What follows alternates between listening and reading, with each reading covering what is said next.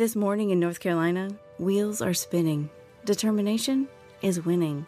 A passion is now a thriving business, and it shows no signs of slowing down. How?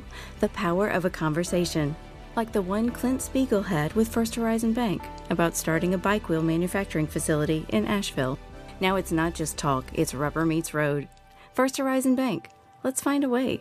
Go to firsthorizon.com/Clint. First Horizon Bank, member FDIC. This is a 680 The Fan podcast. To hear more live and local sports content like this, tune into 680 AM or 93.7 FM or download the Fan app. You brought up Max Fried. What do you call that thing that's on his face? It's not quite the Johnny Depp because he doesn't have the stash. It's not the goatee because he can't get, below the lips. Yeah, so it's not a full beard.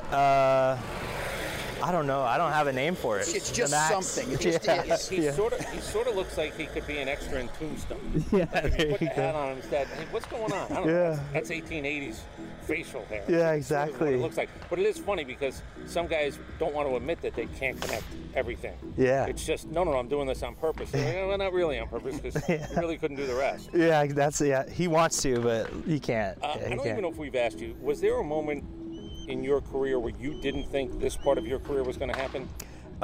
Yes, there was. In 2018, when I had Tommy John, I didn't.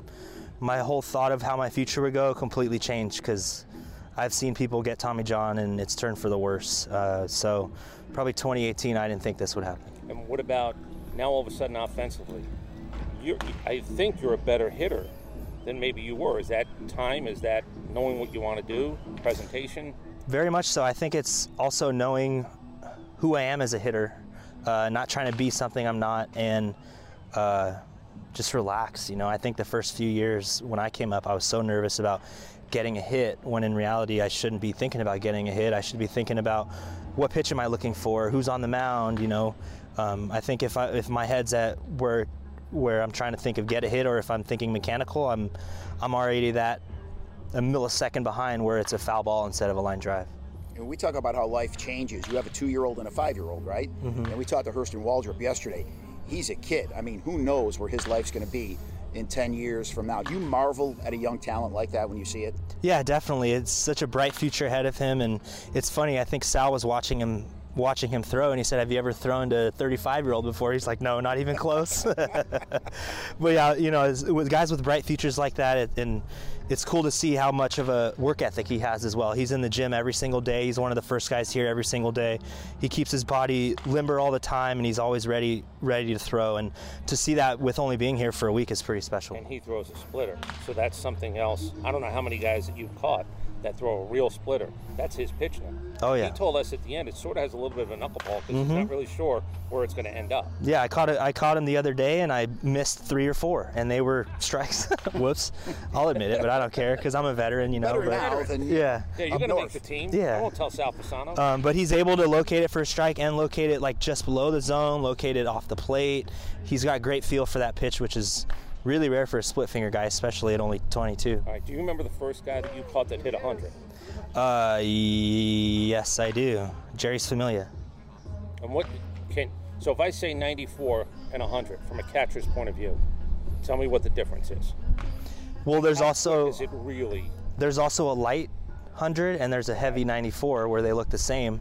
I think deception has a lot to do with that, which I don't know if numbers can necessarily see that. But these guys are so good; they know where it's going so much that it's actually a lot easier to catch than you would think. Did you have to, or did you still wear? If the guy throws a little harder, do you have a little extra? I wear like a padding that has padding on my knuckles right here and then one right here. I used to wear the thumb guard thing right after I had surgery on my thumb, but now it feels great, so I don't use it anymore because when you wear it, you can't like move your thumb this way. It locks in to where you can only use this part. All right, so we have to ask you the proverbial championship or bust question. Do you sense a different attitude with the club this year, as has been talked about? Yes, very much so. I mean, everybody talks about how we had 100 wins, but all of us feel like we failed last year because we didn't win the World Series or even get to the World Series or even make it past the first round that we were in. All of us are hungry, and I think the whole offseason it ate at us all, and we're all here very hungry to get to the World Series and win it all. Do you think people understood your answer? Somebody asked you, what team do you like beating the best? Was that a kid at Braves Fan Fest? It was, yes, it was a kid. I had a room full of 300 kids asking questions, and I don't know. What am I supposed to say? The Detroit Tigers, like, you know? Right. No, but explain to everybody, like, I think everybody thought you might say the Phillies. Yeah, that's what the crowd was saying. Right, but there's something a little bit personal. With the Mets. Yeah, you know, when you play for a former team, you always want to do well against them. Yeah, it's a good question, though. Yeah, it was a great question, and there was a lot of great questions there too. Like, one of the ones that I thought was really impressive was how do you deal with a coach that you feel is not giving you the right advice? How do you talk to him? And I thought it was a great question, and the way I worded it was, you just gotta, you know, talk to him and try it, obviously, but if it doesn't work, just talk to him and say, like, can we figure something else out, because this just isn't working. What don't you want to do? Have a parent call?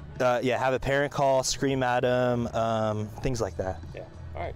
Solid advice. Travis d'Arnaud, always good seeing you. We'll see you up north. Thanks for spending some time with us. Yes, of course. Thanks for having me, guys. Appreciate it. This is a 680 The Fan podcast. To hear more live and local sports content like this, tune into 680 AM or 93.7 FM or download the Fan app.